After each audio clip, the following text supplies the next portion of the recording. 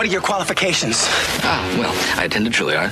I'm a graduate of the Harvard Business School. I travel quite extensively. I have people skills. I am good at dealing with people. You just don't know when to give up, do you? I could do this all day. The Matt Sodnikar Podcast. Welcome to the Matt Sodnikar Podcast. I am here with Jeremy Gotwals. He has the distinct honor of being the first podcast guest that I've picked up in an airport bar. So congratulations, Jeremy. Hey, that's fantastic. But beyond that, I love that story. Oh yeah, it was great. I want to dive into that too. But beyond that distinct honor, he has actually had some real accomplishments. He's been on an MTV series twice. He's been on American Idol. He's a musician, a writer, performer, publisher, former starving artist, and now not so starving entrepreneur. But just was flying out of Austin a couple weeks ago and just had to talk to this. With that, my new friend, Jeremy. Jeremy, welcome to the show, and thank you for taking the time to talk. Thank you so much, Matt. It is such a pleasure to be here. I'm thrilled, and I am honored. I feel honored to be here. So, it's just amazing. You just never know who you are going to meet absolutely anywhere. And our airport experience is no exception. So I would agree. And you were the end of a long string of amazing and very cool coincidences in Austin that week. And I just planned on kind of decompressing. Thank you. And just having a beer and some barbecue at the Salt Lake and the airport. And then I had just heard some of the stories that you're telling to the guy sitting between us. And I doubt he's listening, but if he is, I apologize for kind of diving over him to hand you my business card. Well, that all of that was incredible. Actually, the guy talk about string of magical coincidences.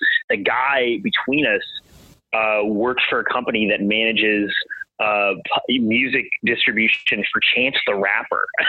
So it was like, and then boom, like we start talking. It was just like the perfect lineup of synchronicities. So it's perfect. I'm actually going to make sure that guy, I have his info. I'm going to make sure he hears this because I want him to hear this so it all comes full circle. Oh, nice. I'd love to talk to him and then apologize for that. So you went from talking to somebody. Oh, no, you don't need to apologize. So you went from somebody that works with Chance the Rapper to some obscure podcast in Colorado, but hey man, it's all good. It's all good. No, that's perfect. No, I love it. And I don't think you owe him an ounce of an apology. I think he'll be tickled, in fact. Well, tell him if Chance the Rapper wants the Matt Sodnikar bump, he can be on my podcast. I'll let him know for sure. Okay. I think Chance could use all the help he can get right now. I'll be like, who is this cracker motherfucker? That's amazing. So with that, dude, I just want to turn it over to you because, like I said, the less I talk to you, the better, or less I talk, the better. And there were so many places I wanted this to start, and I would just like you to kind of go wherever you feel like, because of, we talked about so much about your career.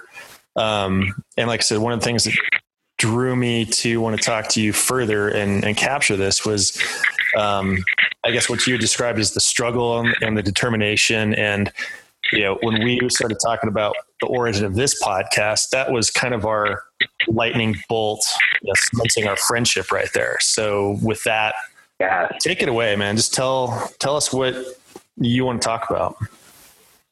Well, I guess first I'll take it back to that initial spark at the airport bar, enjoying that delicious barbecue, that last meal in Austin, and that last local beer before hitting the flight back to the Middle West. Basically, I was sharing my tale of my ups and downs of my triumphs and defeats, and how they go hand in hand. And, and it's just it's beautiful because I wouldn't take any of it back. Even the roughest of it all. And, but there we were, and I was talking to this guy to my right, and then boom, it was actually quite incredible because the dates of when this all happened are significant. Oh, that's right. I'm a big believer. Yeah. So that's kind of what I'll circle back around to. Is like, right. It was March the 16th to be exact. I have a creepy memory for days. And what I noticed, and I know this sounds crazy, but what I noticed is that these kind of coincidences or synchronicities, whatever, that line up over time. So exactly a year to the day, exactly, I had been coming out of, after having had some awesome successes, I'd actually gone the opposite direction. It had reached an all-time low at the end of 2016, beginning of 2017.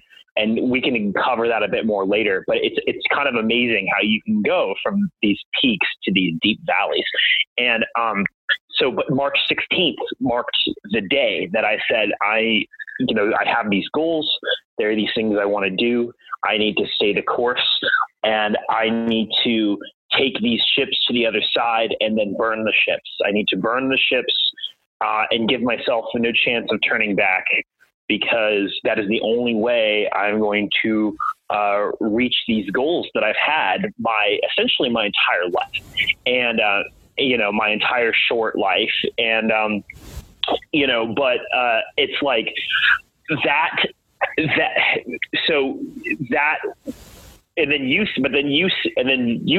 we started talking, and then you shared, and without you even knowing that those thoughts had occurred to me a year prior, and that I'd been on this kind of journey, you shared your own story, and which I assume is probably how you came to found the Warm Front and some of these other things that you do. Correct. But you shared your own story with me, and the moment of craziness was when you shared the same analogy of burning those ships. So that you can never turn back. And I got chills. I got chills in that moment because those words came from your mouth, and those were the words on my brain a year to the day. And a year to the day later, there I was leaving Austin, having exhibited with one of my new startups at South by Southwest. So just a really a full circle kind of journey from having decided that I was going to come out of this all-time low to, hey, I just came from South by. I mean, that's really cool. It's like, so I don't know, but so that moment just kind of crystallized, okay, like, there's sort of this symphony in life, however you want to describe it. And as a musician, that's kind of how I like to see it. It's like this symphony, and you've got these moments of a chord. And so this was that moment of a chord when the sort of the music just kind of lined up, and I was like, whoa. So those whoa moments are kind of what I live for. And those whoa moments are, a big part of my creative process, but unfortunately we can't just live for those whoa moments. We also have to live for the journey. We have to live for the past, and we have to live for the struggle. And, you live through the struggle. And, it was amazing because, something else that happened it was also a year to the day. And actually I just made an Instagram post about this week. It was a year to that day that I decided that I was going to start documenting. I was going to start documenting my struggles. And I released this vlog. Actually, I recently have temporarily taken it out, but I'm going to re-release it again. But and I'll explain that another time. But I had released this vlog that was basically just like this Heartblade, and I got some really strong support from my close people, but I think some people kind of felt a cringe factor. I think some people felt a cringe factor when I shared this, because I definitely overshared. And, but I wanted to do that. I wanted to just get on there in front of the world. And it was less about the world and more about documenting. It's like, okay, I want to document this, but then I'm going to go as far as to share it. And so, there's a lot of oversharing. Is it healthy? Is it not? I don't know. But for me, it was cathartic. For me, it was like, I'm going to put this out there, and as a result, work towards my own betterment, and sort of, as a result, sort of leave behind any pretensions that I have somehow climbed the top, that I've somehow made it. Because I think I actually had a lot of people in my world who believed, wow, like Jeremy is so successful, and he has just arrived, and they're just like, wow, like he's doing so awesome. And it's true that I was doing awesome at times, but I'll never forget when I went home for the holidays at the end of 2016, and someone came up to me, they're like, wow, Jeremy, you're such an inspiration. You're doing so incredible. Like, all these things, blah, blah, blah, blah. And a lot of what they were saying, there was truth to it, but then what they didn't know is that I was struggling. Even after having, oh yes, I did this and I did that, and oh yeah, that's great. Oh, pat myself on the back, but I'm still far from my real goals. And I was struggling, and so many people. And so I was like, okay, wow, I inadvertently had expressed this persona through social media that, like, without even meaning to, I had only shared the polish. I had only shared the gems of like success. I had only shared some of the triumphs, and maybe that's not entirely true. So my mom died in 2016, and I shared that experience like unfiltered, in an unfiltered way. And that was beautiful. And there was a very beautiful cathartic experience that came from that. And so people saw that for what it was, but people didn't realize that even before my mom had died, I had all these other things that were going on, and no one really saw that. No one really saw the entrepreneurial struggle. So I decided, a year to the day, March 16 of 2017, I said, I'm going to begin sharing this journey, documenting it, because so many people are focusing on that end game of like, oh, let's buy 1 million Teslas and sell our company for $1 billion. So many people like focus on that, like almost like this illusion, like this thing that, okay, yeah, maybe it's this thing that's out there, without really focusing on the storytelling of the actual journey of getting there, wherever there actually is. And so, but then you, in an incredible way, and amazingly, the first thing you said to me, Matt, was, hey, like, that's the purpose of your podcast, like to cover that journey, that struggle. So again, it was like, what? It was like, whoa. Those whoa moments of just absolute crazy. Here we are having barbecue in an airport in Austin, I don't know, man, but at any rate, yeah. So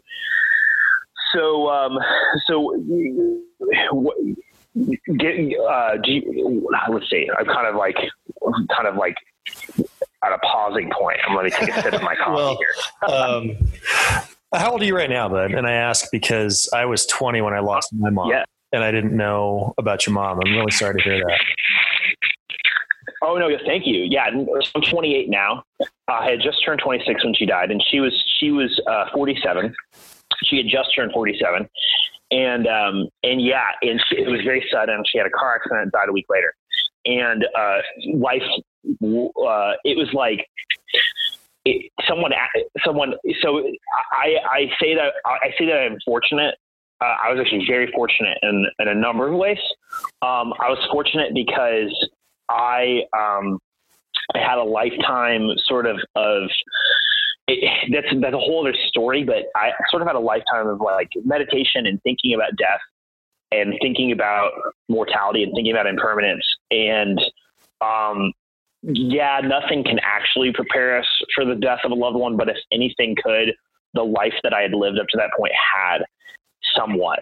Sure. And it was like, someone asked me shortly after, they asked me, were you emotionally dependent on your mom? And I said, no, nor was I financially dependent on my mom. So the fact that I was neither financially nor emotionally dependent on my mom. And what I mean by that is, like, some people, like, yeah, like having a bond with your parent is one thing, but like some people form this emotional dependency even into their older age. And there's nothing wrong with that. No judgment towards that.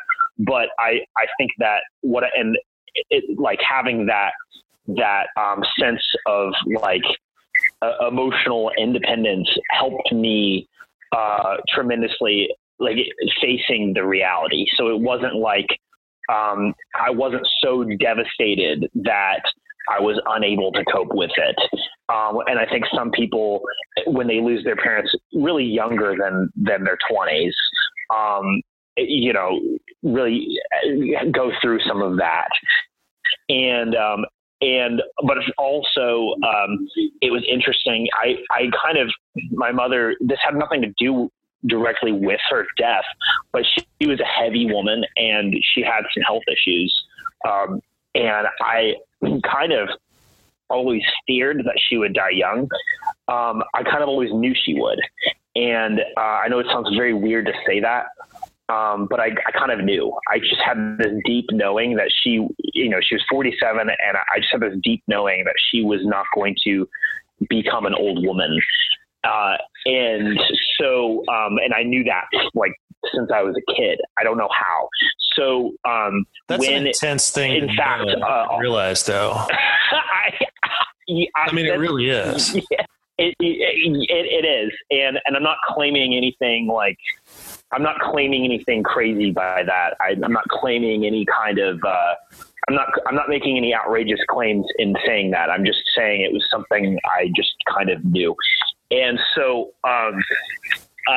Actually, to tell you something though quite wild, on her birthday, December the 30th of 2015. So our birthdays are a week apart. Mine's the 23rd of December. I had just turned 26, and she turned 47 on the 30th. And on the 30th of December, which was like one of the last times that I saw her, I sat down with her after like dinner. Her and my stepdad had the same birthday, so I treated them to dinner, and like, but that night, we're sitting down at her house, and the day before Christmas or New Year's Eve, and I was like, hey, I want you to live to see your grandchildren. So my current wife and I were engaged at the time, and I was like, I want you to live to see your grandchildren. And the reason I was saying this was because of her health, her eating habits, and her lifestyle. Like her stress really actually was bigger than even the biggest thing, but she had not learned how to cope with stress. And she had been taking care of her mother, my grandmother, the last 5 years of her life.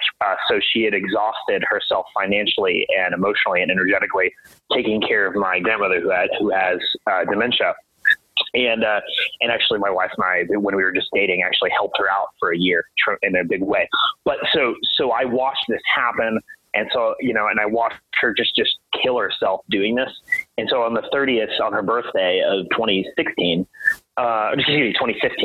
I said to her, I want you to live to see your grandchildren. And it wasn't the first time I had said, hey, you really need to take better care of yourself. But this was like a moment of like, I just had this moment of like, my mom is not going to live past the age of 55 if she doesn't change her lifestyle and her health immediately.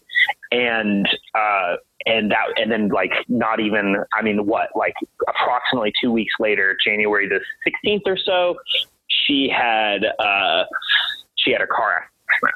So anyways, but my whole point, wow. So I didn't expect to go into that story, but I kind of wanted to, I don't know how we arrived at me telling that story, but I guess that gives you kind of an insight into what 2016 was like. So to bring it back around to the entrepreneurial journey, the creative journey, before all of that happened, before those events, I had 2015 was an awesome year. 2015 was one of the best years until the 2017 and now. 2015, my business was rocking. One of my friends even said, "Oh my God, you sign clients like Pokemon or something. You catch clients like Pokemon." And it was true. I had a new client, and I was my wife and my then fiance wife and I were based in Indianapolis at the time, and I worked out of a really awesome co-working space called the Hinge Bureau, down in near the Fountain Square of Indianapolis, and in a little neighborhood called Fletcher Place. And it was the coolest little place, and we lived downtown, and I biked there every day. And I had a new client in the office every week, and these clients were mostly authors, but I had a lot of businesses that I was doing branding and marketing for as well. And that was before I created Geronimo, which is, we'll get around to that. But yeah, so it's all on Publishing, which I founded at the end of 2011. And we'll get to that story, but basically, I was crushing it that year. But I also was taking a lot of risks. And by taking a lot of risks, I mean, I was investing in time in a lot of clients, who I was like, okay, these are people, I'm going to give them work now practically for free, in hopes that it's going to pay off later, because I'm 25. I was 25 in 2015, 25. And I was building a company. So I was like, yeah, I'm going to invest a lot of freaking time and not make a lot of money, but I'm going to do it in volume. And it was working for a while, but I realized, I had been coming out of a cycle of stretching myself too thin, of taking on too many projects, too many clients. And I thought that I doubled my rate that year for my freelance work, and I thought I was making progress, and I was making progress, but I was also overcommitting. And so the summer of 2015, I did something really cool. And we'll come back around to this. I made a documentary, and I kind of for about 3 or 4 weeks, kind of stepped away from my business. Hold on. You made a documentary. Yeah.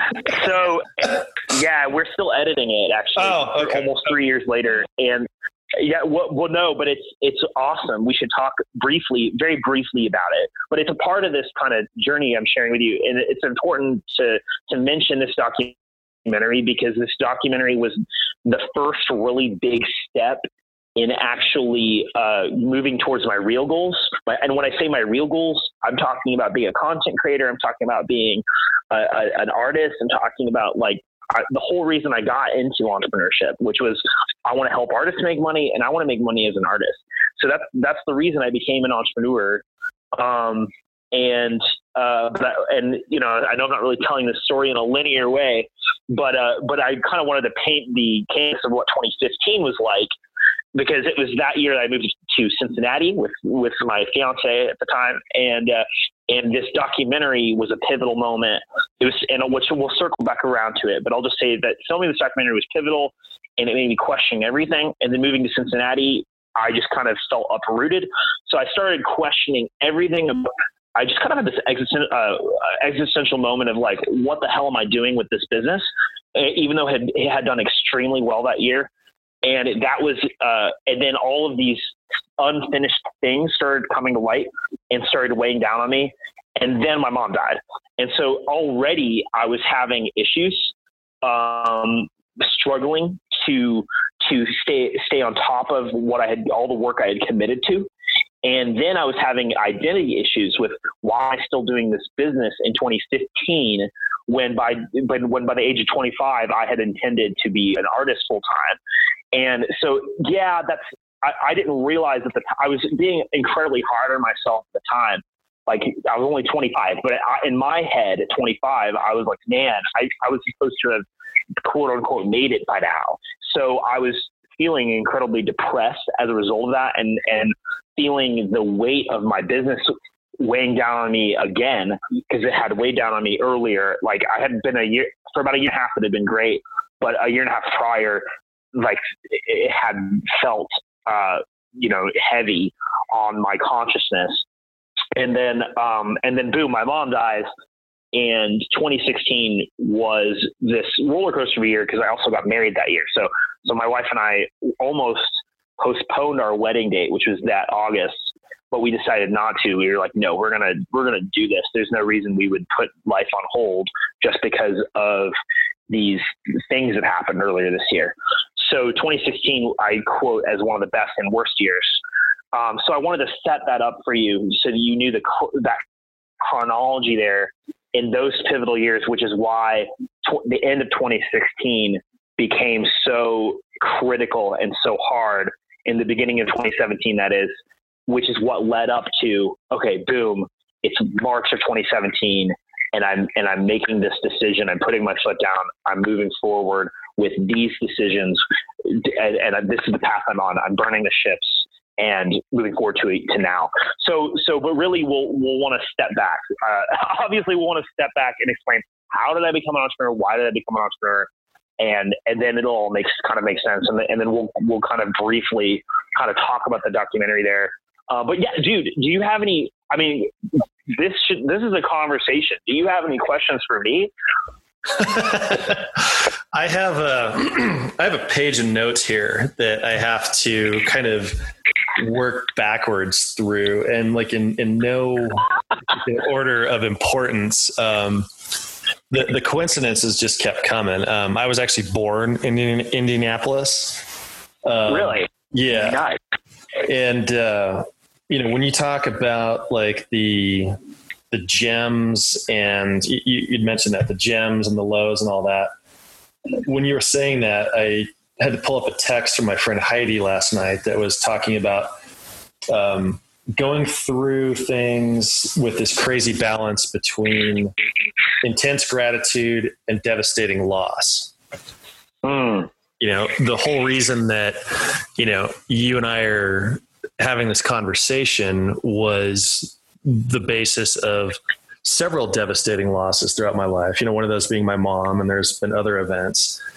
And then the thing that I look for as well, and that you hit upon, are these coincidences. And, at the very start, it was simply the fact that there was an empty seat next to Chance the Rapper's buddy at the Salt Lick. But then you unwind that, 7 minutes, 7 days, 7 months, 7 years, the fact, however long it is.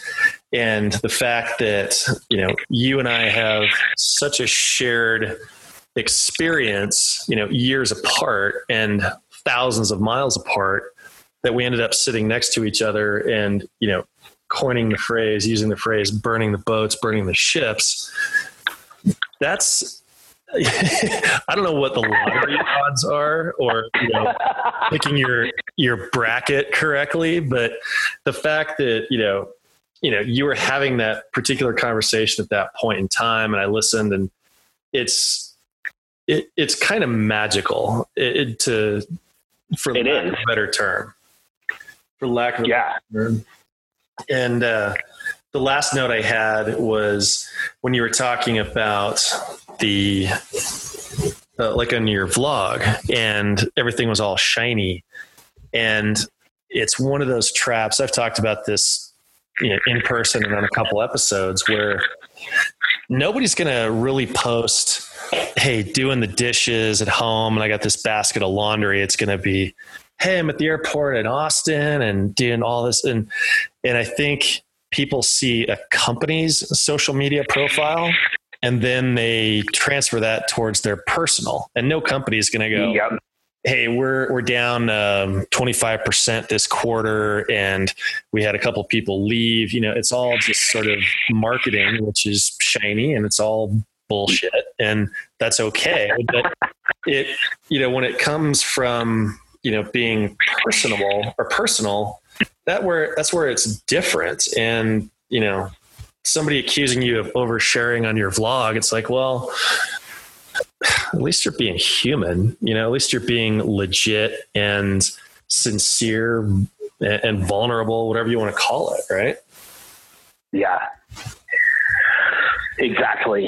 No, that's exactly right. And what you just said was the motivation behind that sort of oversharing, because I saw how I was like, man, I am posting all these awesome things because I want to get more business and I want to, go to where I'm going and go where I plan on going. And then kind of taking a step back at it. And it's like, but is that really is that right? Not is it right, but is that the path for me? I mean, so I was like, I want to be authentic and vulnerable, and I realized there's freedom in being vulnerable.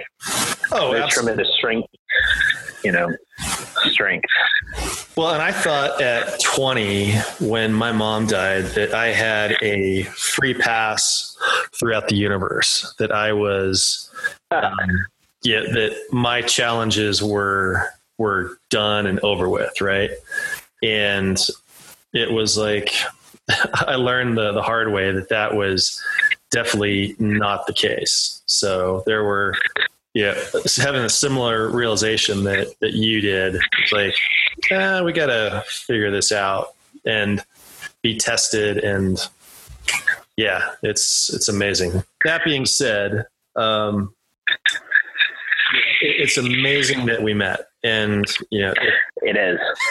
it's really cool. And those kind of magical experiences are kind of, I believe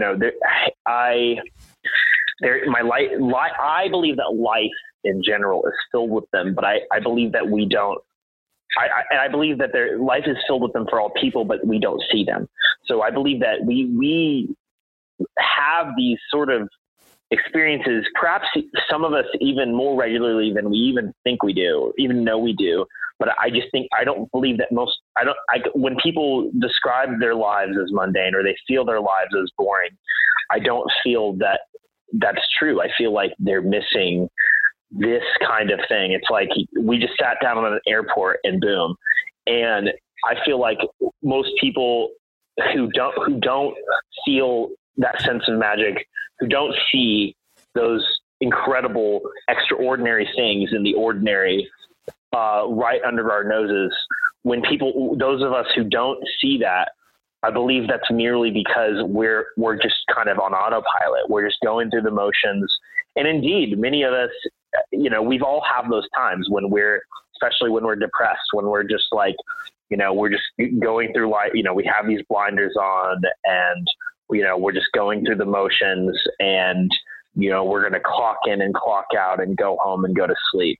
And when we get in that, and not that there's anything wrong with clocking in and clocking out and going home and going to sleep, because there's chapters in our lives where that's what we do. But I believe that even in those chapters, that magic is present, that those extraordinary moments are present.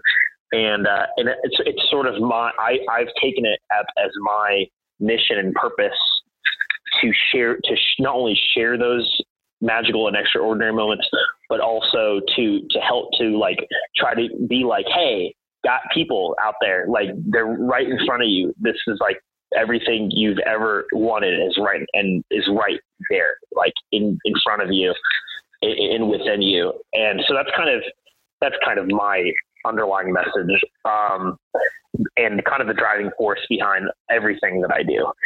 So those synchronicities, it's amazing. Life is abound with them. I sort of, I again feel very lucky because I started thinking that way, really early. I was, a teenager when I started sort of thinking this way, and it just sort of, that thinking just sort of developed and became reinforced over time. It's like whenever, and it's not like a blind thinking. It's not dogmatic. It's like more, and at times it has been, but it's like, okay, I challenge myself every few years or so. It's like, okay, like what, is my so my paradigm's always in motion.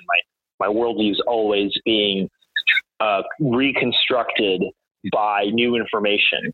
And so this is how I like to construct my worldview, is that it's always being reconstructed by new events, by new experiences that are always new data new experiences are always reshaping the way that I understand things.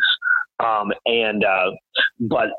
with that said, there's still the constant among it all has been this sense of like, okay, there is a definite synchronicity that happens right in front of our noses. Call it coincidence, call it whatever you want, but it's this, as I said earlier, comparing it to a symphony, it's this accord that, and these incredible, crazy events,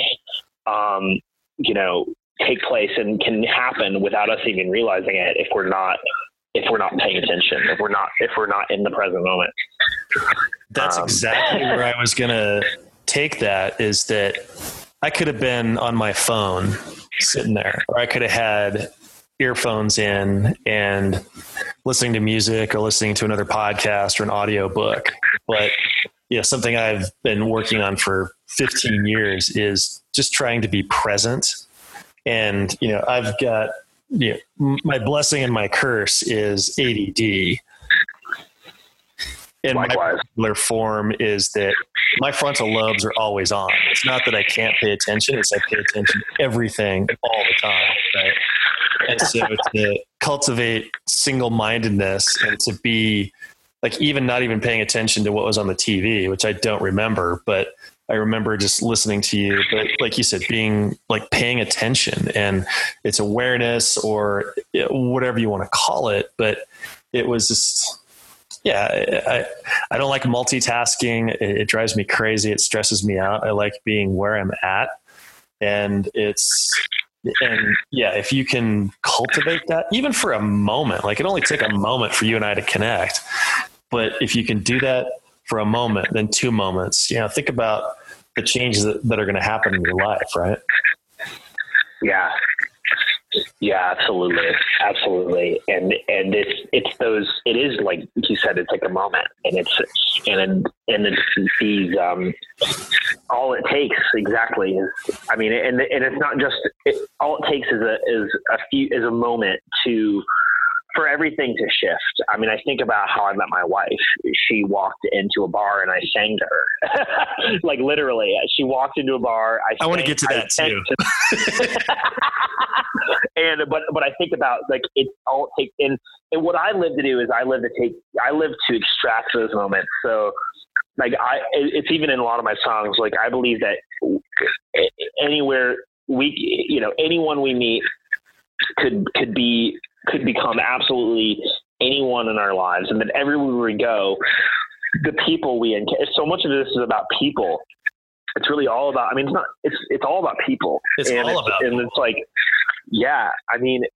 everywhere I go, I think about every meaningful relationship I have, every connection I have that has been a part of the reality I have today. And it's because I said hey to someone in the elevator that I didn't know, or something, or said hey to someone at the coffee shop, or I sang to some girl at a bar, or who later became my wife, or I had an awesome conversation with some dude at the airport. Everything that has ever, every, right down to starting my businesses, right down to everything has just been because I was like, hey, I'm just going to say hey to this person, or I'm going to go out on a limb and audition for that thing, or I'm gonna take a chance and take my guitar out tonight and see what happens. I don't have a gig planned, and I don't want to busk tonight, but I'm just going to take my guitar with me and see what happens. And sure enough, I've had nights like those where I either ended up playing a show because someone asked me to on the spot, or I just played for a crowd of people on the street and they tipped me $100 or something. So like, and that actually, that harkens back especially to my starving artist days. So yeah, we just kind of to go back around, because I'm sure our listeners are like, wait, what? Like, I'm sure our listeners have had to stop and be like, wait, what? Like at least a dozen times now, but get back to that. So I'm going to get back to that. And I'll be like, well, hold on 1 second there, Cowboy. Yeah, sure. 2 questions. Please. Yes, please. Oh my God, please. What song did you sing to your wife when you first met her? What's a whole new world. I sang A Whole New World to her from Aladdin. And I took her hand and twirled her around. What? So okay. So I'll just illustrate this. She walks in with a group of dudes, and I had no idea. I didn't know who this girl was, and I didn't know any of the people she was with. Actually, one or two of them knew who I was, but I didn't know who they were. And I was at this table with this was one of those. It was like a Wednesday night. It was August the 12th of 2012, and it was a Wednesday night or Tuesday night. So it was an off night, and it was early, it was before 11 o'clock. It was earlier in the night. And I almost, so here's what's extraordinary. I lived in Bloomington, Indiana at the time, which is where Indiana University is. And the students, the summer stuff had just closed, and the students were just about to come back. They hadn't come back yet. So the town was dead. The students weren't back yet. The town was dead. And it was rainy, and I had just gotten over a cold. So I wasn't necessarily at my 100%. So I wasn't feeling great. And I had been saying for months and months and months and months to my barista friends at the local Starbucks that I was always at. I'd been saying to it was my office. It was literally like before I had an office. And that's a whole other chapter of my life. But basically, like, I'd been saying to my barista friends, hey, I wasn't a barista. I just happened to be there with my laptop every day. But I said to my barista friends, hey, for months, we got to get drinks sometime. And it just never happened. And then this one random night on a Tuesday or Wednesday, they're like, oh, we're going to go to drink. And I was like, well, I guess if I'm actually going to have drinks with these guys, I guess I'm actually going to do that. Tonight's going to be the night, because I've been saying it for months and it hadn't happened. And I was like, all right, I guess I'm just going to go out. So I joined them for, like, I literally just had one beer. And it almost didn't go out. It was like, I was like 60-40, where 40% was going and 60, probably more like 70-30. 70% of me was like, I don't want to go. And 30% of me was like, okay, let's do this. And that's like with a lot of my major decisions actually in life. So I aired towards the 30 or 40% of me that's like, let's do this. I said, why the hell not? What the hell else am I going to do tonight? And so, cause I forget what that day had been like. I don't remember anything else about that day. But so I show up, at the bar and it was pretty quiet, and there's just a few people there. The next thing I know, this crowd of people walks in, and it's this girl with this group of dudes, and I thought she was cute, and I'm like, hey, and I'm like, I'm gonna sing to her, because that's what I did in those years. I sang, so I kind of was a bard. I was a troubadour. And even in my first year or two as an entrepreneur, I would serenade, especially in that college town. I would serenade. I was 22, so I was early. I would serenade random girls, and it was actually like a thing. Like, I was known for it around campus and around town for being that singing guy who was always singing. I was that guy who was always singing, and I had a crowd of people who loved me and a crowd of people who hated me because they could not stand the singing. And so I came out of, and it was that life that I came out of, becoming an entrepreneur. Not that I ever came out of the life of a troubadour, but I mean, literally, Matt, I sang to people every single day. And even I actually got tired of it after a while. But there was a time in my life when I can't explain it to you. It was just, I just did it. I just felt like doing it. I didn't have a goal in mind. Part of me was like, I'm doing this because I love it. And I love the reactions I get. I did it because I had people coming up to me telling me, wow, I literally had this couple come up to me a year later, when I was like 21, telling me, hey, the reason my girlfriend and I are together is because you sang to us one night randomly a year ago. I didn't even remember who they were. Or I think they were engaged even. I had people come up to me over the years and say, hey, the reason my girlfriend and I are together is because you sang to me, because you sang to us. And so making that magic in people's lives is why I exist. So so singing to women, not just women, just singing to people in general was like my thing. So this girl walks into a bar just like any other night, really. And I chose to sing to her, even though she was with a group of dudes, because I kind of wanted to get her number. So I took her hand and we danced. Jeremy coming in to take your women. Hide your kids, hide your wife. No, pardon me, fellas. No. I got this one. Y'all can go sit down at the bar now. Well, so like, and then I went back to my chair, and then when I saw her shooting over glances from me across the room, I knew that was my cue. So I went over, and that was the night of the Perseids meteor shower. And of course we got married on that same night, in 2016.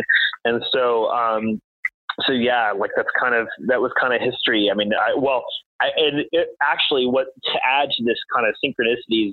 So like, I immediately added her on Facebook that night, and blah blah blah blah blah. But I randomly saw at that same Starbucks. I randomly saw her walk in.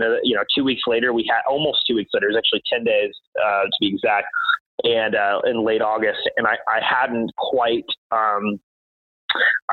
We hadn't had any dates, or we hadn't set up anything yet. We had just barely communicated through Facebook, and she walks into that Starbucks that I was always at, and I immediately was like, that's Carrie Hicks. And so I was like, Carrie Hicks, and she's like, oh, she was not expecting it.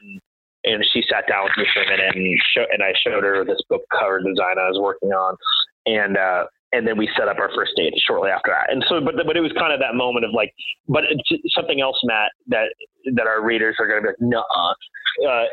I knew, I knew that I was going to see her there. I don't know how. I just knew that I was going to see her at that Starbucks.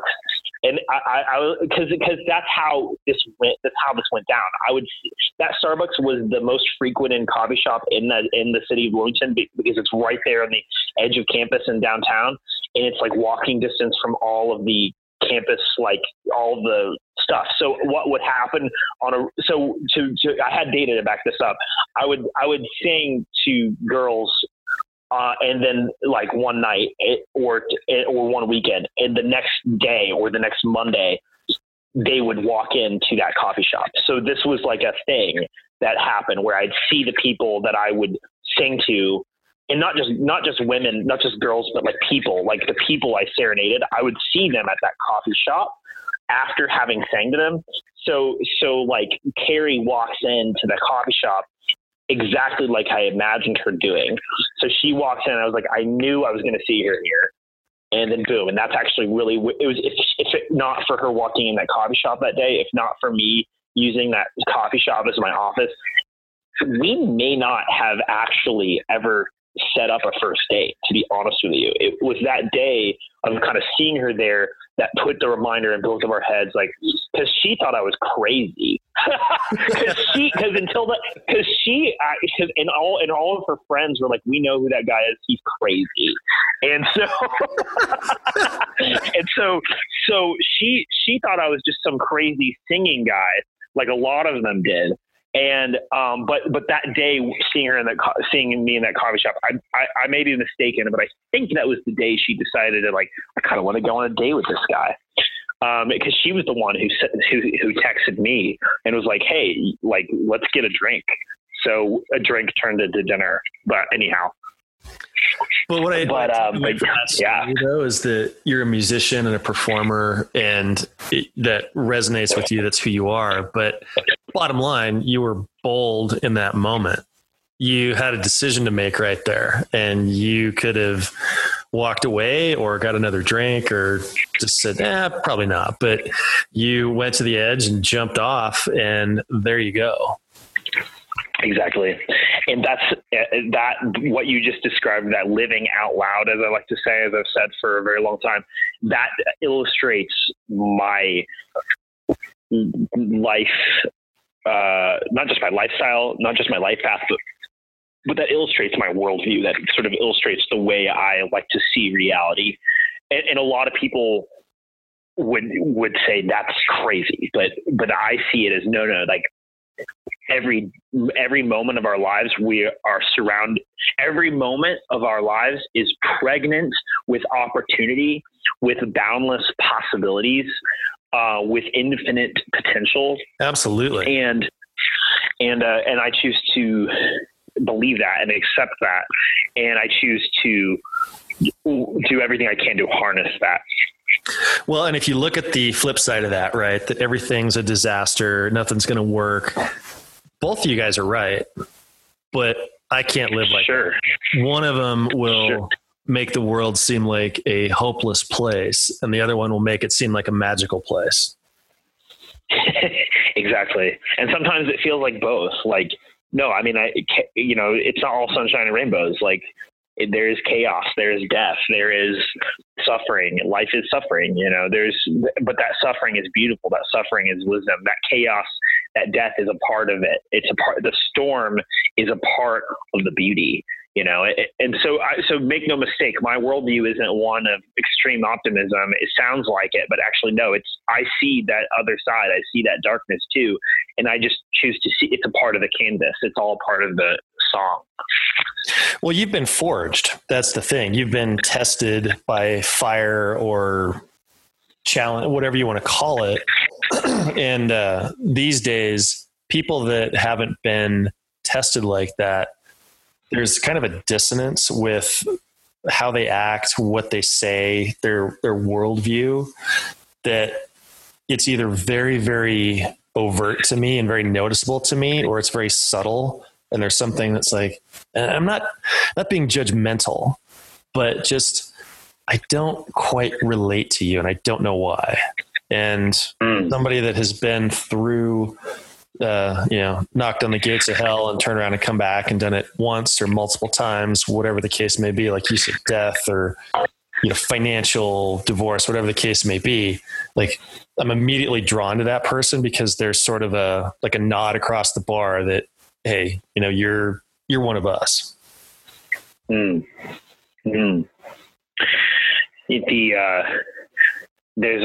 read this quote on a Honest Tea cap once, and it said, don't worry, this isn't product placement. And it said, when the hammer strike and when the anvil bear. And I really, everything you just said makes me think about this little quote I read on that teacup. And sometimes we're the hammer and sometimes we're the anvil. And we just have to bear and allow the pressure of the universe to mold that us like coal into diamonds and sometimes back into coal. But yeah, that's awesome. That's awesome, Matt. What you just said. Thanks, man.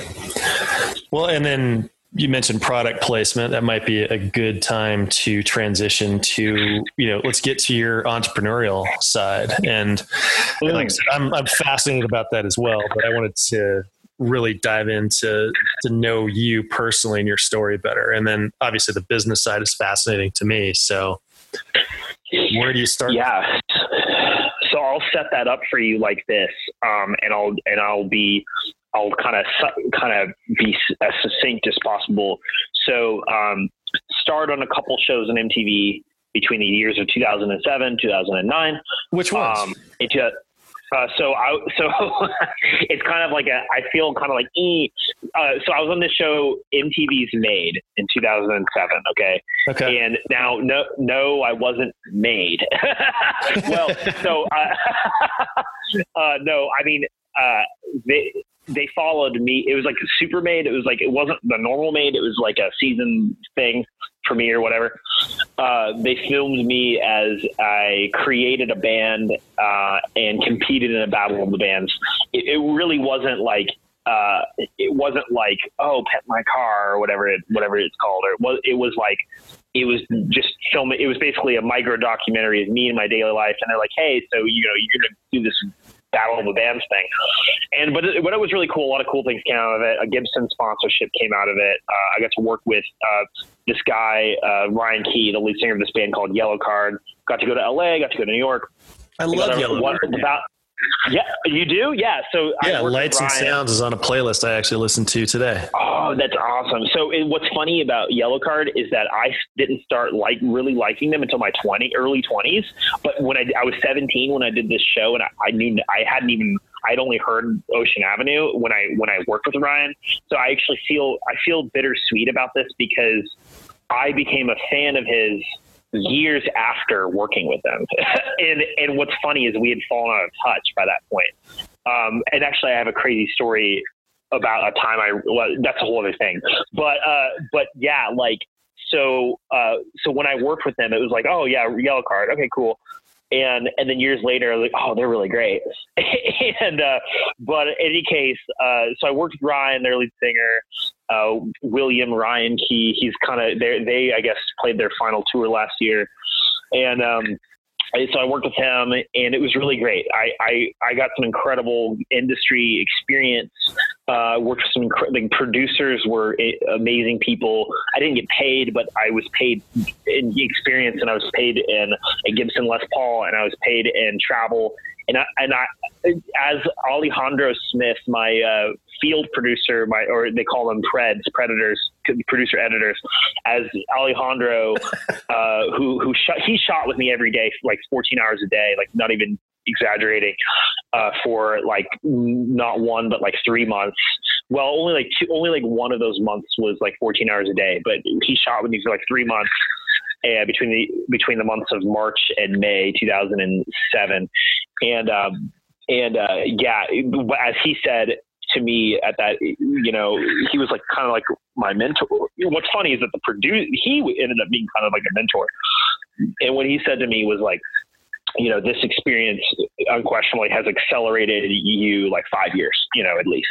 And so, and that was it was really more than 5 years because if you take into account the hard lessons I had to learn in the years after, this is the setup to my entrepreneurial journey too, by the way. I'm not kind of sidetracking. So, because I want to explain why I became an entrepreneur. So after MTV, I had a few years until a couple years.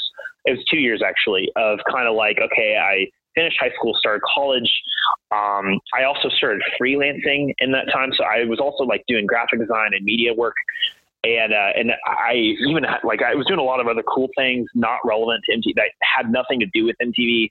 I had like my own little radio show on the local radio. I wrote for the local paper. So I was already like really like active media person and a creator, and was, you know, harnessing the power of Adobe. And so that's when I started freelancing and doing like some design work, and it was like cheap, not great stuff, but it was like, I was paid to do it, and I was 17. So cool. Like I started my freelance career at 17, and then, it had nothing to do with MTV at all. But what did have to do with MTV was a tremendous amount of exposure that I got. And my only social media presence was a Facebook account and MySpace account, which there was no way of finding me from MTV. So I didn't get social media fame really from the experience, but I did get fame. So because everywhere I went, people recognized me from the show, and in my own hometown, I no longer had any space. Every single human in my town knew who I was from this show until you know, forever. So it was like, but thankfully over the years, people no longer saw me as the MTV guy. But like, I thankfully am happy that I have reinvented myself so that no one is like, oh yeah, Jeremy, the MTV guy. Like, I'm really glad that no one says that anymore. Not because I want to spit at that experience, but because I really didn't want to be known as the MTV guy. And when I was known as the MTV guy, I was hardcore judged by people that I respect. I was hardcore judged by artists and people who I believe would have respected me if not for MTV. So, and that's a whole other thing. But my MTV thing brought a lot of fame for a few years. And then I did a second show with them in 2009. And the first show I did with them was awesome. It was like an hour-and-a-half special, eventually cut down to like 40 minutes. But that was like life-changing, profound experience.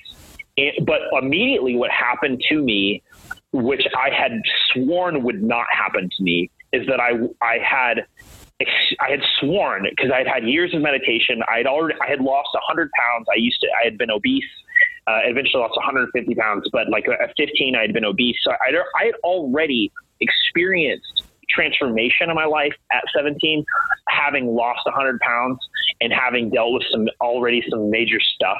So here I was, like, doing this show on MTV, and like afterwards I was like, all right, I'm not going to let all this get to my head. And it did. And by the time I started college, I just felt the wind blowing out of my sails, because then I had to actually work. Then I had to actually do work to continue to ride the waves of that success. And I had failed. I had failed to ride the waves of that success effectively. I had failed to turn that experience into a career in music, because what I didn't realize was, at the time, I refused to realize it, but I wasn't there yet. I wasn't good enough yet. I had worked hard, and that was actually when I started. Okay, that's when I really started studying guitar and really started studying music and really started bettering myself as a musician. But that was a process. But it wasn't until a few years after MTV that I had actually really turned my kind of coarseness into something better. And so 2009, I did another show with them. And I had just finished, my freshman, sophomore, whatever year. And I did another show with them, and I was like, okay, this is it. Like, this is my moment. Like, this is my chance. Like, this is going to be me turning this into something. And at that point, I had been freelancing for 2 years. And so I kind of had this vision at 2009, at the age of 19. I was like, all right, I'm going to make my own show. I want to make a travel music show like Anthony Bourdain, but rock and roll and Zen.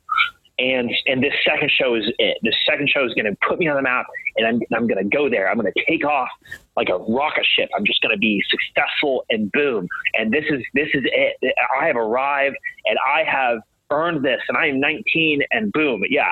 And so, and this executive producer, this Emmy Award winning executive producer at MTV, had actually kind of followed me from 2006, a year before we actually filmed the show, all the way up to 2009. And I still am connected with him today. He's at the History Channel now, though. But he had followed me, and he had overseen the people who actually, the main producers of my show. So he was kind of the boss of Made. So he was the guy who he won Emmys for being the executive producer of Made. So I worked with him one-on-one multiple times over those years, but I worked with him one-on-one on the show I did with them in 2009, which was a mini series offshoot of Made, promoting the Truth Tobacco Awareness campaign. It was called the Truth Rider Challenge, because we were like riding on this tour bus and whatever in Portland. Anyways, so I thought after we filmed this second show, I immediately started work on writing what I thought was going to be the treatment to my travel show that I wanted to shoot, and I wanted to pitch to MTV. I was like, they got to sign me after this. I was like, they got to sign me after this. You know, I was like, this is going to happen. And I had, I wasn't paid to do the second show, and all the incredible things that came out of the first show, none of that came out of the second show. In fact, the second show, I had a fun trip to Portland, but that was about it. Oh, that and being able to say I was on MTV a second time, which, okay, that's a cool card to play. Yeah. But nothing else came of that other than some relationships. So let me be clear, actually, nothing else came of that because of my thinking at 19. I am solely responsible for, I could have turned that opportunity into something phenomenal if I had thought about it differently, and I did not. I thought Give about yourself it all a wrong. little latitude though, Jeremy, at 19, 20. Okay, sure. Yeah.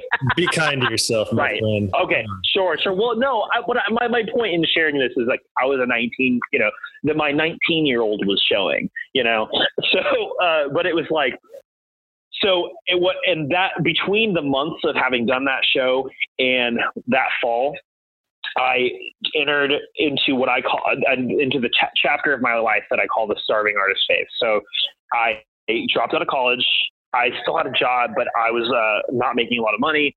I had this little loft, studio loft in downtown Bloomington. It was that was my gypsy pad for like 4 years. It was the coolest place to live in my early 20s. I mean, it was like cheap little, but it was like so unique. Anyways, it was $400 a month, so it's utilities included. So like it was like cheap and like, anyhow. So, but I entered into my starving artist phase, and I'll never forget how it's a perfect storm. I perfectly set myself up for failure. I dropped out of college. I began to leave, and I say began, I kind of started to leave my job at the time. And that's another thing. But I started to leave my job at the time, and I flew to New York to pitch my show idea to Zach. We'll just call him Zach, my executive producer at MTV. I flew to New York to pitch my show idea to him. And I was expecting, we're going to meet in his office, and he's going to put me in touch with the Viacom heads, and they're going to cut me a check and everything's going to be okay. And I fly to New York, and we meet in this coffee shop, and he buys me a little muffin, and we talk, and I show him my treatment, and he's kind of like, he's like Gotwals. He's like, he's like, he first of all, he encouraged me to stay in college, and that's not, and I knew it the moment he said that. I was like, oh brother. And he's like Gotwals. He's like, don't pitch this to MTV. Don't pitch this to producers. He's like, producers don't want to see your treatment. He's like, do this yourself. You don't need MTV. He said, and this is 2009. He said, get on YouTube. Okay. This is before YouTubers were a thing. Yeah. He said, get on YouTube.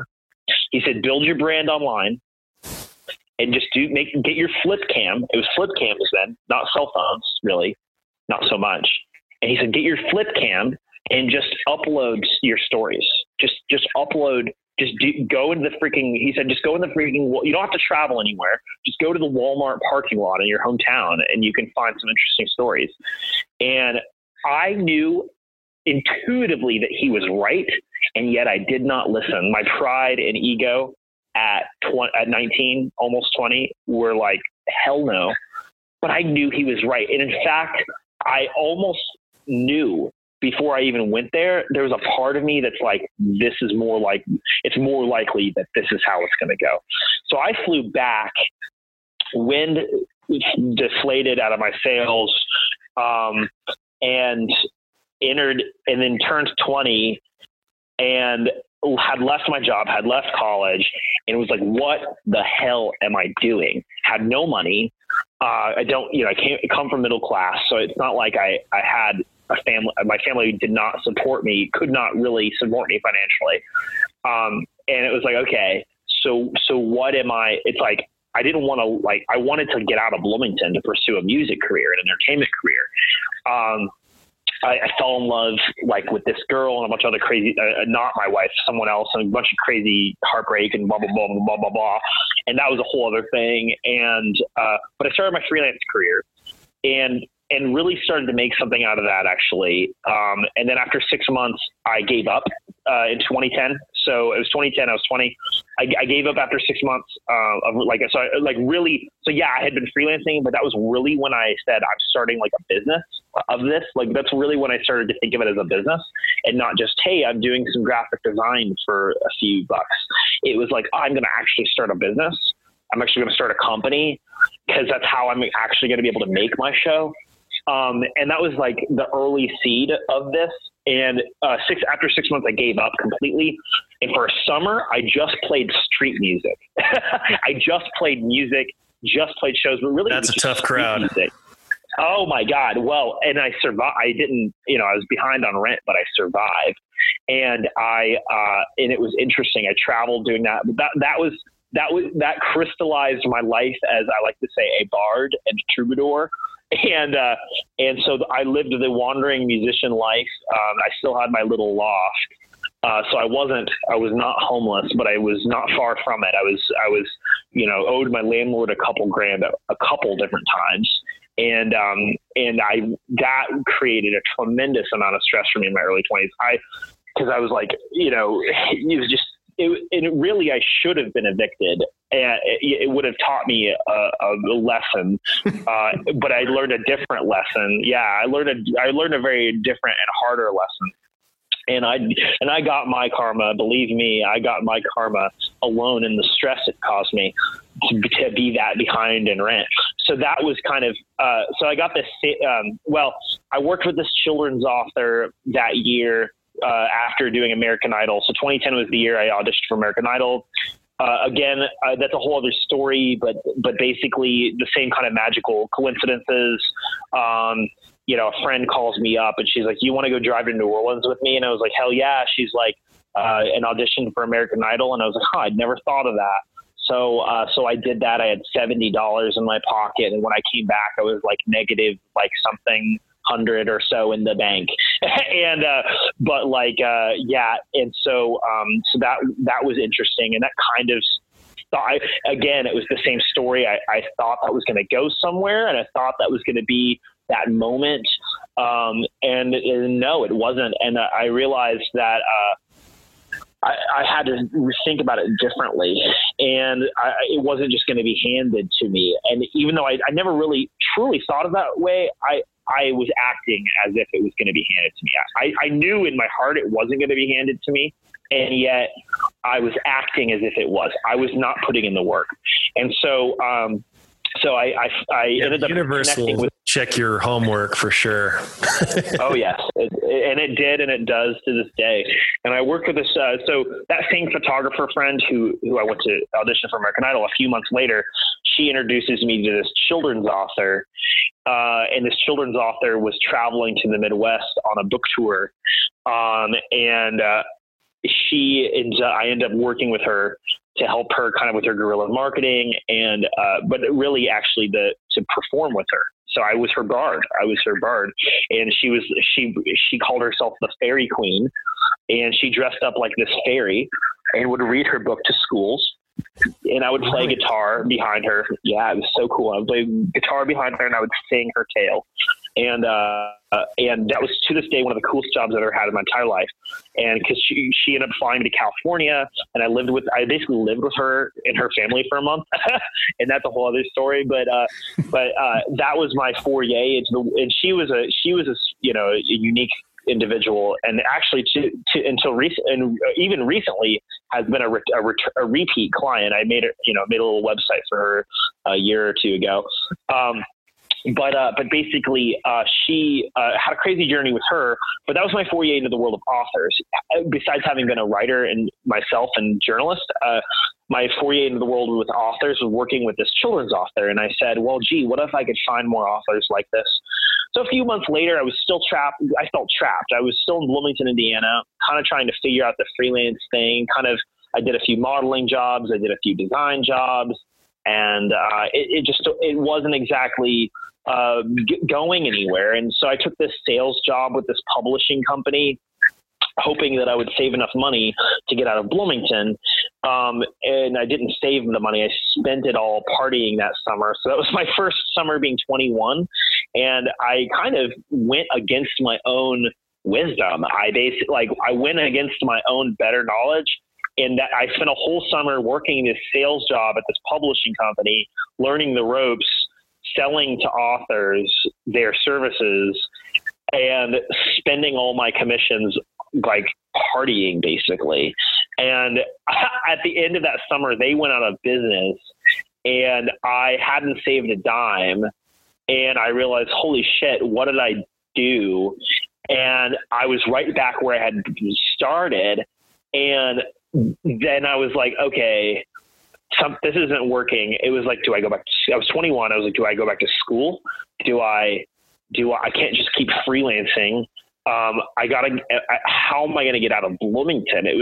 So much of it centered around, at that time, feeling like I had to get out of Bloomington, Indiana, getting out of the Midwest. But I was behind on rent again, in spite of having worked this awesome sales job. Then I basically had a few months after that of not having any money.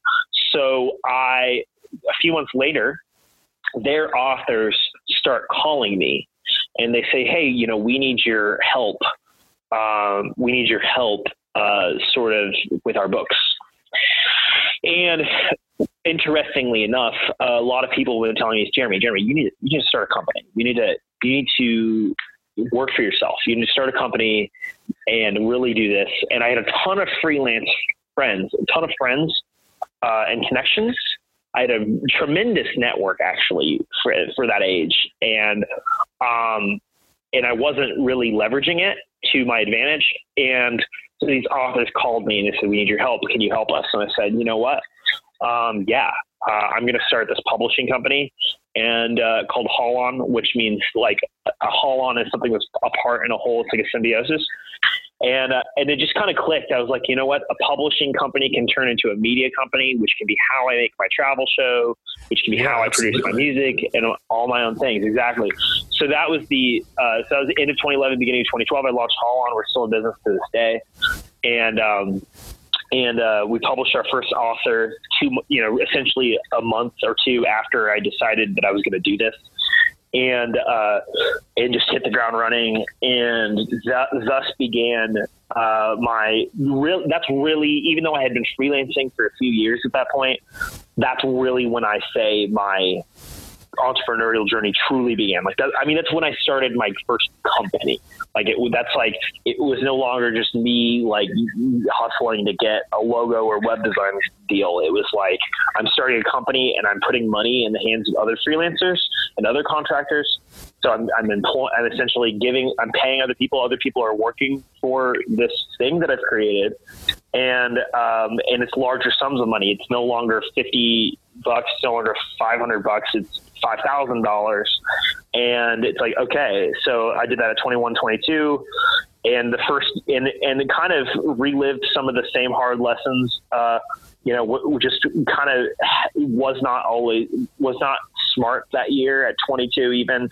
And, just kind of like, but we kept going. And that was the year I met Carrie, my wife now, and, that first year. And, but yeah, that was an interesting journey for the first couple of years, really until really till 2015.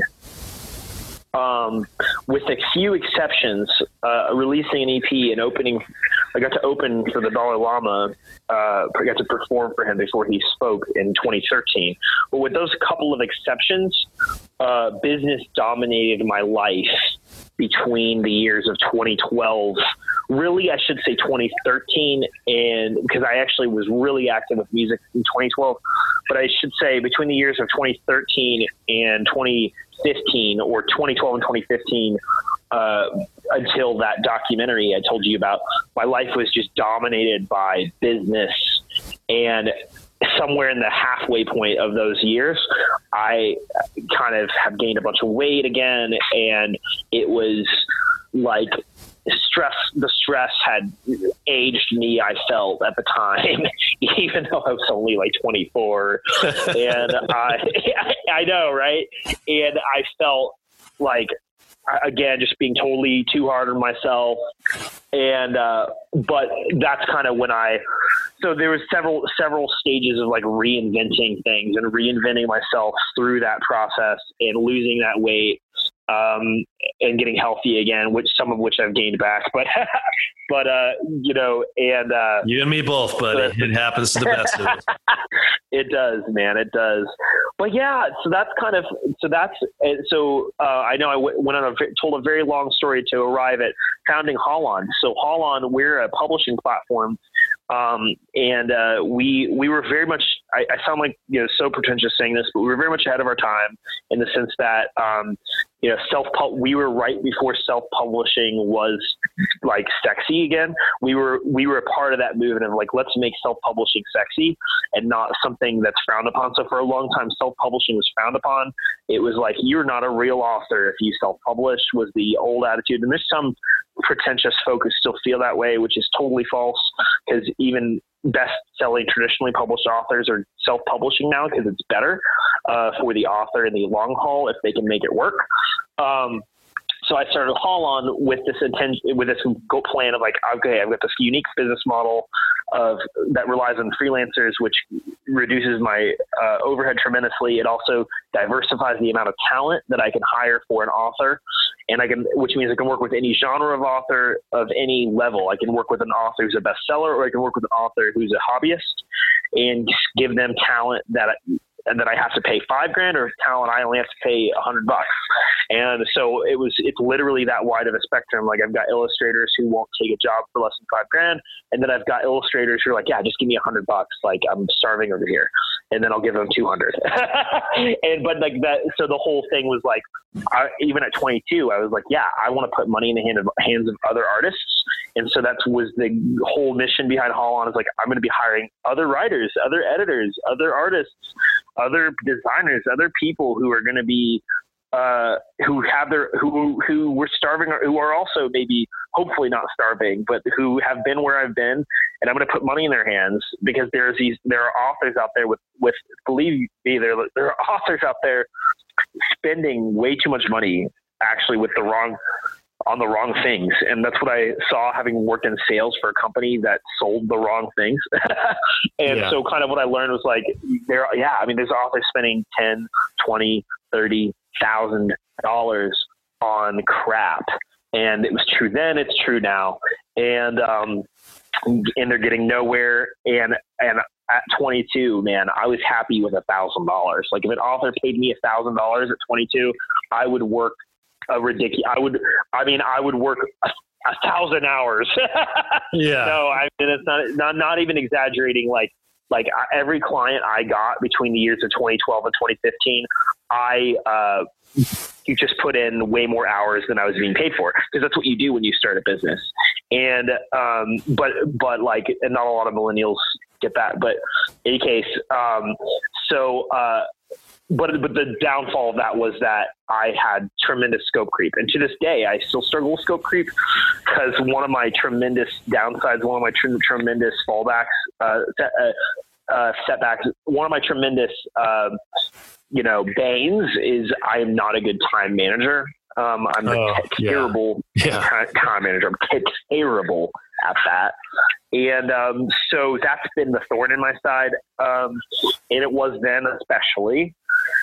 And but Haul On evolved over the years. We did, and I started Geronimo, which is a digital marketing and branding agency out of Haul On. We were doing those services at Haul On for businesses. And I realized this is too many things for one brand. So I made Geronimo. It really is the same company. It's just a different face of the same company. And but it's very transparent that it's one company. It's like, hey, these are two different brands, one company. And then that's kind of, I kind of touched on that, earlier, and based in Cincinnati now. And it's been a roller coaster. I've had, times when I was crushing it with, rolling in $10,000 months where I'm bringing $10,000 home, and then months where I bring in $0. And, and sometimes consecutive months of bringing in $0. But by the time 2015 rolled around, I had built the business in such a way that there was always something, even if it was like a small payment here, even if it was like a small contract, like, okay, this is going to be like a $1,500 contract.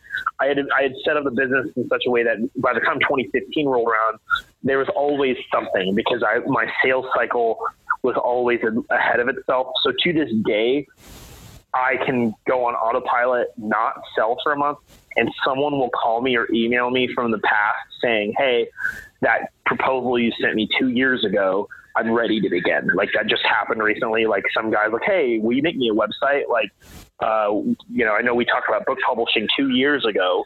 Well, you want to make me a website now? And I'm like, yeah, okay. Here it is. Here's the deal. So that's the benefit of like having been in it a long time. But one of the drawbacks, what I say is a long time, 6 years, whatever. Well, one of the drawbacks of that too is like, I have a lot of kind of like still of unfinished. So exiting other than selling would be difficult at this stage. Difficult, but not impossible. But the problem is, if I wanted to exit without selling, I still have to close a certain number of deals to kind of pay off these other debts. So it's like I was cash positive for a while, and then in debt for a while, then cash positive for a while. Thankfully, I don't have a lot of debt, but I guess what I'm getting at here is that exiting was never on my mind. And I'm not saying exiting is on the line now, but I want to change things. I want to set up things differently. I made a commitment at the beginning of this year to kind of bring it back around. The beginning of this year, I made a commitment that 2018 is going to be committed to my artistic pursuits at foremost, so that I can finally arrive at those goals that I've had for a long time. So I'm going to be releasing my own novel this year, releasing a lot more music this year. And what I want to begin doing is going full time, just creating media. And so I'm kind of been working the past year to kind of move in that direction. Not that I don't want to. I still want to grow these companies, and we're still growing. Like I've brought on new people in the past year. But there's still that roller coaster, and I'm at a crossroads where I could go after investors, which has never been the goal. But Holon is scalable. The publishing side is scalable and unique. We're disruptive in a way, in many ways, and we've proven that.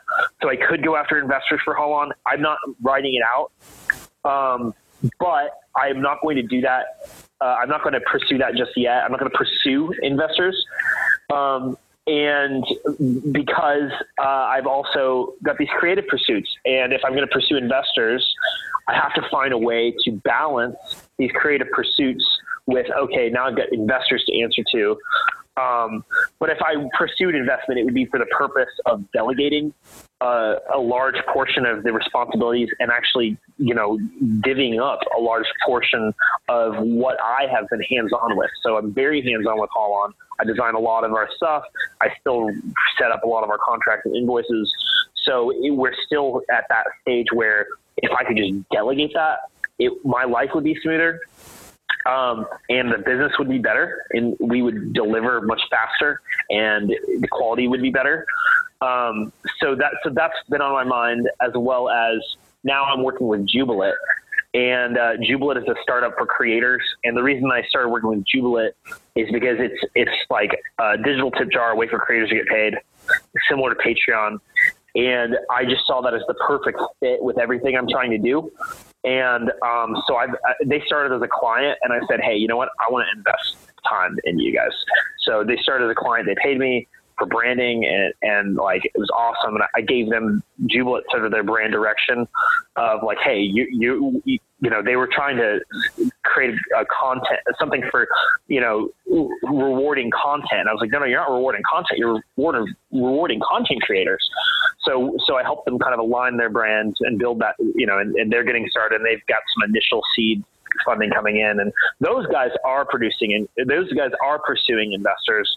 And so I'm just kind of like letting them lead the charge in pursuing investors while arming them with the tools to do so, like good pitch decks and good marketing collateral, and then also helping them with their ideation and helping them get creators to use their tool. So right now I'm balancing that with my own brands, with my creative pursuits. So I'm definitely in a place where I need to make, I'm in a great place, because these are very great problems to have. It's like, oh, do I want to go make money over here with this awesome publishing company? Or do I want to go sign B2B with Geronimo and get a ton of social media marketing clients while that's still viable? Or do I want to go over here and just like crush it with Jubilant, or do I want to go over here and focus on my music and my entertainment career, which is really where my heart is. It's what I want to focus on, and that's what I've committed to this year. But I've got all these other things. So that's kind of bringing it back around to that journey. It's like I've got some difficult decisions to make, because I'm well invested in Holon. I'm well invested in Geronimo. Really, it's really Holon that I'm tremendously invested in. I mean, I'm invested in Geronimo, but again, it's like I said, they're one company. And I'm invested in Jubilant now too, but theoretically, if Holon and Geronimo did not exist, I believe that I could use Jubilant in the same way I intended to use Holon and Geronimo, and use that in the same manner to partner that with my creative pursuits. But the beauty is that, and it was that decision I made a year ago on March the 16th, 2017. It was like, no, I'm going to push through this. And I did, and I have. And I had some clients at the beginning of 2017 who were done. They said, we're done with you. Coming back later that year saying, hey, we want to work. We can't wait to work with you again. So I had fixed problems. There's still problems to fix, but I had fixed problems in 2017 enough and actually made enough progress. 2017 was an incredible year of turning things around, because I had gotten so behind after my mom died, and I'd gotten so behind on work that was supposed to be fulfilled and promises that needed to be delivered on. And then I just said, you know what, I'm just going to hammer through. It would have been honestly, probably easier to walk away, but I said, I'm not going to do that. That's not the kind of person I am. It's one thing to walk away when you don't have debts, but when your debts are unfulfilled work to people, you can't just walk away from that. I couldn't allow myself to just say, hey, sorry, I'm not going to finish that project for you. So in 2017, I said, no, I have to push through, because it's literally the only way. And so I pushed through, and there's still work to be done, but made tremendous progress, and it turned 2017 from being one of the worst years to being one of the best years. And Jubilant just kind of fell in with that, and provided for some new opportunities. And I joined a new co-working space where if I do want to pursue investors, it's in my backyard. It's not a question of if I could, it's a question of how much do I want to raise, and is that really what I want to do? Because I've been a bootstrapper from the beginning, as you've heard me say. I went from starving artist to starting this company that's kept me employed for over 6 years, and sometimes produces 5-figure months. So which could do exponentially if I really focused on just that. And so if I wanted to pursue investors, I could, but do I want to? Because I like the freedom of not having investors. I like that I haven't gambled with other people's money. I feel like if I had been given a check for $500,000 at 22 years old, it would have been a horrible mistake, because I would have had to learn all the lessons I've learned since then, but with the tremendous knowledge of having a karmic debt far greater than what I have had, which is, these $5,000 projects. Okay, that's easy enough to fulfill. It's just $5,000, and so it's I've learned the lessons that a lot of entrepreneurs have to lose millions of dollars to learn with, and I've never lost or made $1 million for that matter, but but I've learned the same lessons. I've learned the same lessons, and it's all about scale and proportions. It's all about perspective.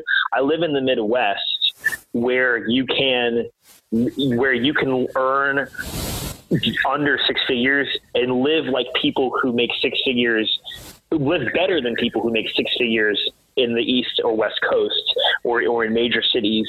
So I've lived in the Midwest, where my quality of life is better than people who probably make 3 times as much as I do in other cities.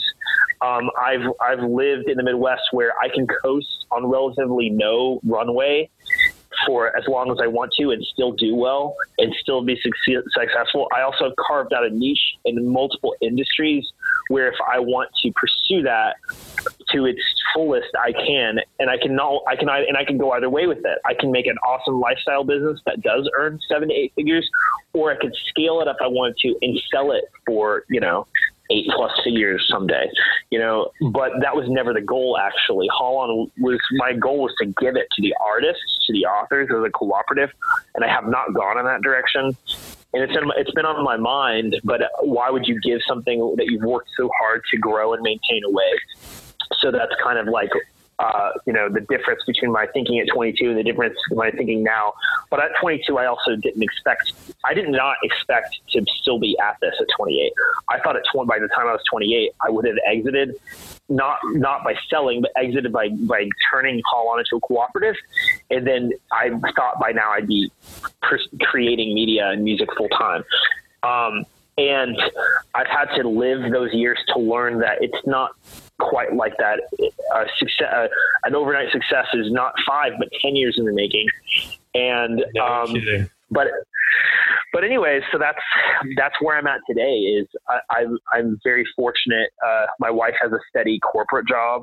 So if I decide not to work for a month, it's technically okay, but it's not really how it should be. It needs to be balanced. So, and I've got these companies that I've set in motion now that, so right now I'm navigating that ship. It's like, but the cool thing is that it was a year ago that I decided, because why I'm sharing all this in this detail is like, I used to believe they were mutually exclusive. I had to choose one or the other. I used to believe I have to choose between being a musician and an artist and media creator or being an entrepreneur. And I realized that no, quite the opposite. I have to be a maximalist. A lot of people think you have to be one thing, but I was like, no, I have to maximalize. I can't do one without the other right now. And it was a year ago, even if for no other reason than I had unfinished projects. So it was a year ago that I was like, I have to push through this if for no other reason than resolving the karma of having unfinished work that I owe to people. So it was like, okay, I got to do this so that I can get to the point where in good faith and in good conscience, where I get to the stage where I can go full time with my music and my writing and stuff, and that I ended up turning that, I think, making the best out of it, which is that I still got happy clients today, and it's all cool stuff, and it's relevant, to my greater ambition. There were so many things that just jumped out of that story, and many of it was, or a lot of it was around the fact that you have leveled everything that makes sense to you. You talked about the cost of living in the Midwest, right? Where you can live as if you were then beholden to a 6-figure house, or $1 million house somewhere else. Yep. And I would pay 7 figures. I would pay $1 million, no less. I would pay $1 million for the kind of apartment that I have in downtown Cincinnati if it were in New York, except I pay $1,200 a month. Exactly. And I'm going to be all over the map here, but in nothing you said, I heard compromise. You level set things to be important to you that was almost value driven is kind of what I was hearing. And it was maintaining that obligation to your clients. You still had work to do, and making Haul On and Geronimo successful, but on your own terms, and not looking at the number, like the sales number or the number of people, and growing for growth's sake, and it fit into your life and all of that stuff. And even going back to you saying you could not work for a month, I don't see you sitting around, Jeremy. Like, you would be doing something creative and something productive. And it's not, I don't see you out golfing or just hanging out at the bar at 2 p.m., checking Facebook.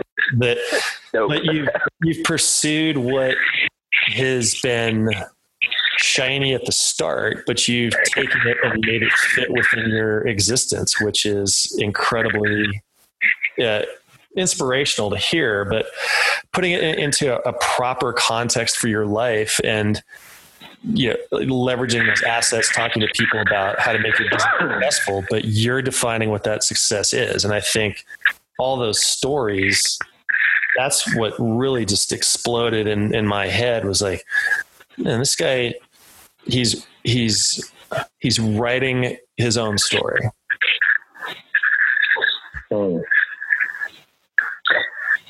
That is beautiful that you would say it that way, because that is kind of, that's exactly right. I sometimes my Instagram, I call myself not a storyteller, but a story maker. Sure. And it's because I want to write that story. Oh, and I do want to say you were stuck in my head because I saw your video post on Instagram about singing Piano Man in the bar. I had that song stuck in my head for 2 days. So thank you very much. simply because I had an earworm on the bike ride on Sunday. I was like, damn it, Jeremy, get out of my head. That's awesome. I didn't know you saw that story. I grabbed the mic and got the whole bar singing Piano Man on St. Paddy's Day. That was great. Well, thank you. This has been just everything I had ever expected this conversation to be and more. And there's a sense that this is only just the start of what we're going to be talking about. And you reminded me of one of my other guests and another dear friend, Ryan Helms, who has, he's from Grit and Hustle. And I'm going to connect you guys because you'll have just, it's another kindred spirit kind of along the same lines that we are. And this, I would like to extend an invite that you come back and we dive into, I'll send you a photo of my notes page here while you were talking. And it's great because I'm at a loss for words simply because there's so many directions I want to take this. And I want this to continue down the road. And like I said, I think we've just barely scratched the surface of, first of all, our friendship, but then just talking about all these things, these experiences. And I really want to go into your attitude next time we talk and just sort of that philosophy and, call it level setting or call it story making. And I think that's really key for people out there to not make that comparison about where their business is and what it looks like and just define it how it works for you and your family. And that's it. And that's all that really matters. That's beautiful. Yeah, I can't wait. That's exciting. I cannot thank you enough for having me on your show. I love it. I've loved it, and I completely agree. It's definitely just the beginning of our friendship, and also hopefully many other great conversations. And I can't wait to return. Hell yes, as I say, huzzah. Well, I do appreciate it, Jeremy, because I know you've got legitimate media experience and I take you to be a very genuine, sincere person. And the fact that you would take the time and that you enjoy this, it means a lot because I'm just wanting to record conversations that are interesting to me. But the fact that you like it and you've got context for saying that, I believe you and I sincerely thank you for that. Thank you. No, this has been truly a pleasure. I can't wait to chat. I can't wait to talk again and to delve even deeper into entrepreneurship, into art, into the values that you're talking about, because it's really that freedom that you, like you said, I love you. You really brought it home when you said that, what you said about compromise. Really, for me, it's about freedom, and it's about freedom. No, but it's about freedom is the currency. Time is everything. And I want to have an awesome life with my wife, and I want to enjoy every minute of it. And I want to work hard to do it, but I want to work hard at the things I want to work hard at. And I want to create what I want to create. But for me, the essence of that is inspiring others, and the essence of that is motivating others. So anyhow, thanks so much, Matt. It's been awesome. Thank you. And in that spirit, the aforementioned Ryan Helms, he kind of pinned me to the calendar for next year. I think it's March 5th or 6th. It's on my calendar because on his podcast, he'd asked me some goals I wanted for my life and my company. And he made me commit to that. So I'll be in Atlanta in March. And then here's what I think we ought to do. I'm going to hold you to maybe your novel release in a year. And I'll just fly from Hotlanta to Seatown. And then we'll do this live in a year on March. Hell yes. 15th. Dude, that would be epic. Yeah. So actually about the novel, I'm almost done. I'm over 111,000 words, and the goal is to publish it this year. but the editing process has not yet begun. So I'm calling it this year for release, but I'm also saying that, hey, this thing's going to be out when it's out. But yeah, no, next spring, let's do that. Let's do a live recap. Hold me to that. Let's see where it's at. Cause I'm also releasing a bunch of music that tells the story of the novel. It's kind of just this big creative outpour. And then a year, let's see where we're at. Let's see. Hopefully, your podcast has 100 million subscribers, and a million subscribers. But actually, yes. And then in a year, let's see where we're at. Because one of my goals, my friend, is to have a live podcast on stage and talking to people that way, where I would earn the right to ask people to pay money to come watch myself and you and other interesting people talk. And so I think with a novel and album release party, that would be something that in a year we could definitely grow to do. And that would just be, that's a vision that has been in my head from the very first episode of just using iPhone speakers and not having my super producer Cole do this. So let's shoot for that. I love it. Let's do it. That sounds awesome. That sounds epic. I can't wait. Cannot wait. Well, rock and roll, Matt. Let's stay in touch. And I can't wait to chat more. I will put all your contact information in our show notes and on the release, but tell people with Holland, Geronimo, Jubilant, where we can find Jeremy Gotwals. Yeah. We'll just simplify this. If you follow me at Jeremy Gotwals on Instagram, Twitter, anything else, at JeremyGotwals. It's like the question Gotwals, but there's like question Gotwals, but there's one L.